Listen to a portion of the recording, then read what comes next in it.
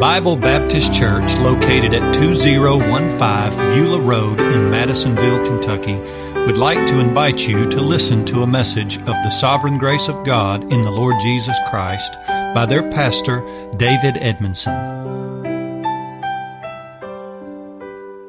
In verse 33 of Romans chapter 8, the Apostle Paul asks this question: who shall lay anything to the charge of God's elect? And immediately, Paul answers his own question, and he says, it is God that justifieth. Who's going to charge any of the elect of God with sin, when it's a thrice holy and just God that justifies the elect sinner? Well, the obvious answer is no one or nobody. Our text is found in the very next verse, verse 34, and Paul asks another question. Who is he that condemneth? Who is going to condemn a believing sinner, an elect child of God? Who can condemn one who is trusting, relying, and resting in and on the Lord Jesus Christ? Well, from the Scriptures, I hope to answer that question this morning. Who is he that condemneth? Now, there's no doubt that Paul knew that in and of himself he was worthy of condemnation. In the previous chapter, Romans 7, Paul had confessed, I am carnal, sold under sin. He declared, the sin which I hate, he said, that I do. I do it because of the sin that dwells in me. For I know that in my flesh, that in me, in my flesh, dwells no good thing. I will and I want to do good, but how to perform the good I find not within me. And Paul continued by saying, and the evil that I wouldn't do, that's what I wind up doing. O wretched man that I am. Has God brought you to that realization of yourself? Do you see that what you want to do, you can't do, and what you don't want to do, that's what you wind up doing? Yet Paul, knowing who and what he was by nature, birth, and practice, he defends his innocence, not the innocence of his heart, but the perfect innocence that he possessed by the perfect mediation and substitution of Jesus Christ, his Savior. And in verse 34, the Apostle Paul gives us four things from this single verse that should give the believing sinner great assurance that they'll never be condemned. What was Paul's hope of escaping eternal condemnation? What was it that did? First thing mentioned in verse 34, it is Christ that died. It was the death of Jesus Christ that paid the full penalty of justice for all the sins that the believer would or could ever commit. On the cross, the divine wrath of God was poured out upon the Lord Jesus, and the full vengeance of a holy and angry God emptied every particle of punishment on him. Our Lord suffered the just for the unjust, that he might bring us to God. So you might ask, what does Christ's death have to do with my sins? Christ stood in the believer's stead. Christ suffered in their place. Christ rendered full satisfaction to the law of God, and he bore the penalty that you and I could never bear. And if the Lord Jesus bore the wrath and judgment of God on account of my sin, then God cannot condemn me. It's called substitution. If Christ suffered as your substitute, where would God's honor and justice be if he should punish the sinner for whom Christ died? That can never be. And the comfort in our text is this: it is Christ that died. The Son of God and God the Son died. Did you hear what I said?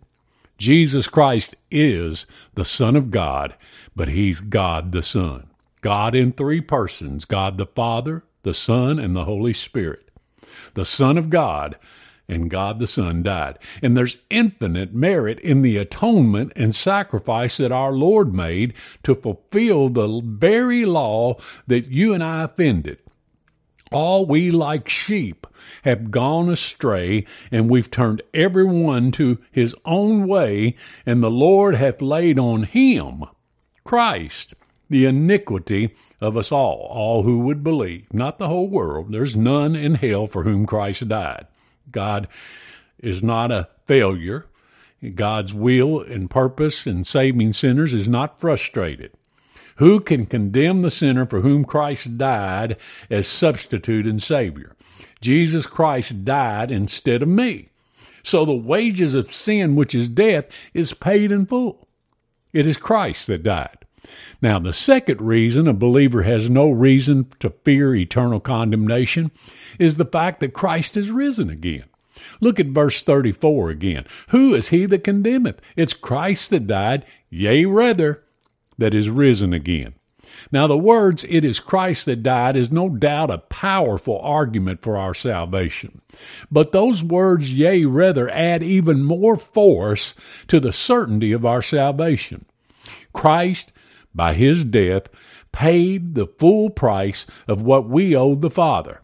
Yea, rather, the glorious fact that Christ rose from the dead is the proof that God accepted his payment for our sin.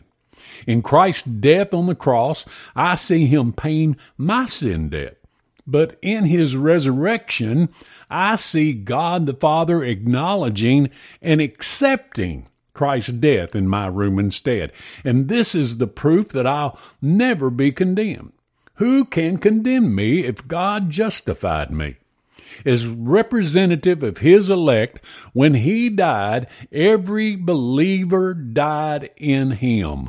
And when our Lord was buried, we were buried in him. And when God said to death, let my anointed go free, it was proof that God was satisfied and that everyone for whom Christ died went free in him. Because Christ was perfect, the grave could not hold him. Since the believer is perfect in Christ, the grave cannot hold us either. He lives, and because he lives, I shall live also. And he is delivered, so I am delivered. Death hath no more dominion over my Lord, and death has no more dominion over me. His deliverance is mine, his freedom is mine forever.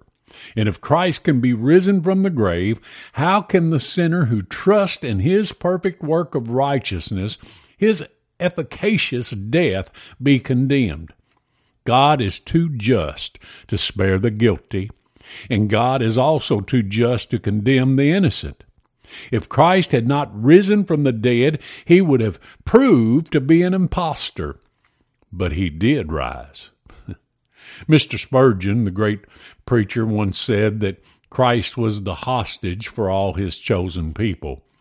And by paying their debt in full, their sin debt, God, being just, must let him go free.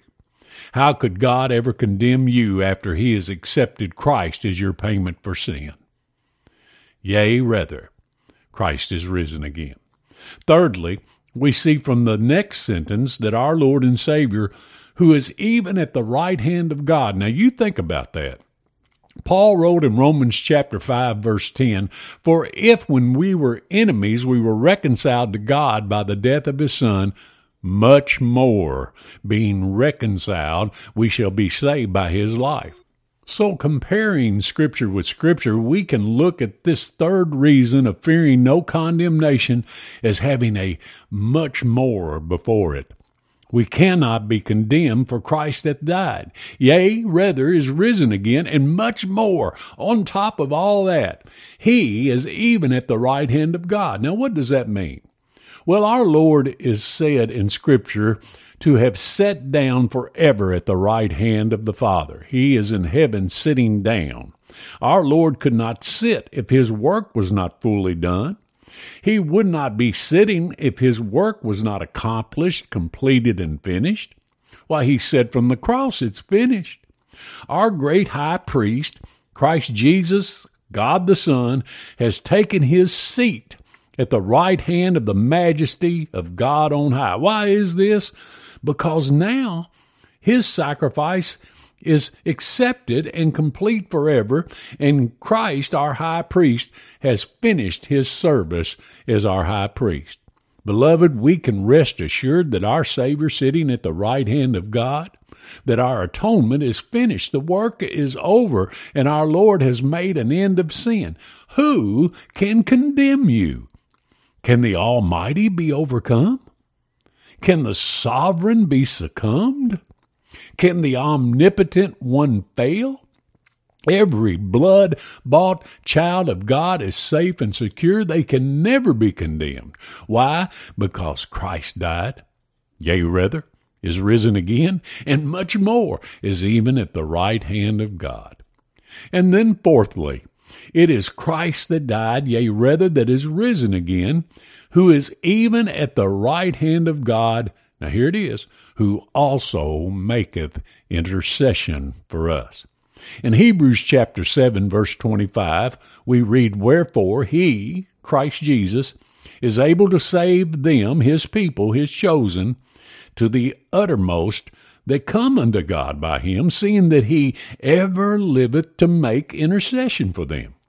But I suppose the sweetest proof that the child of God cannot be condemned is found in the intercession of Christ.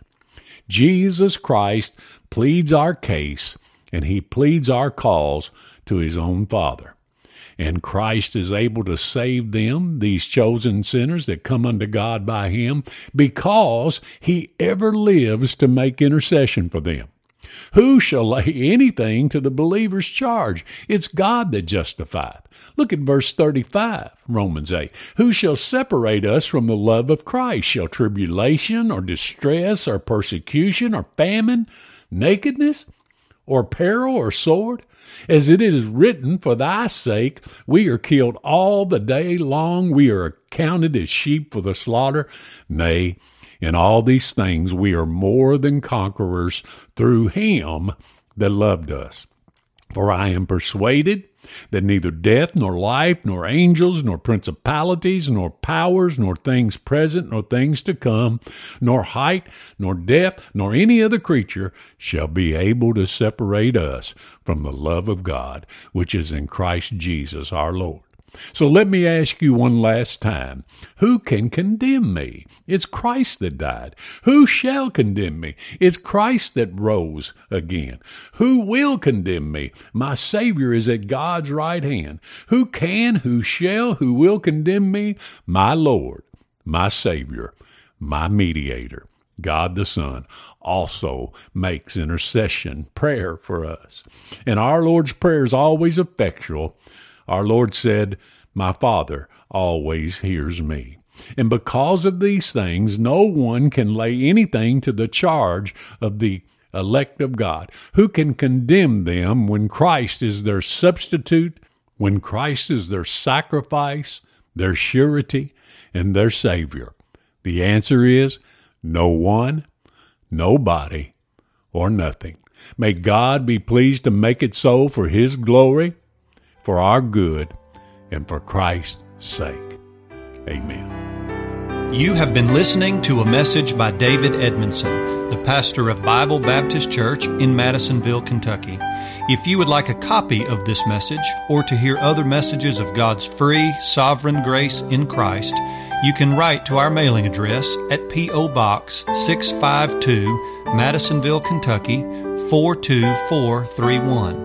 Or log on to our website at freegraceradio.com.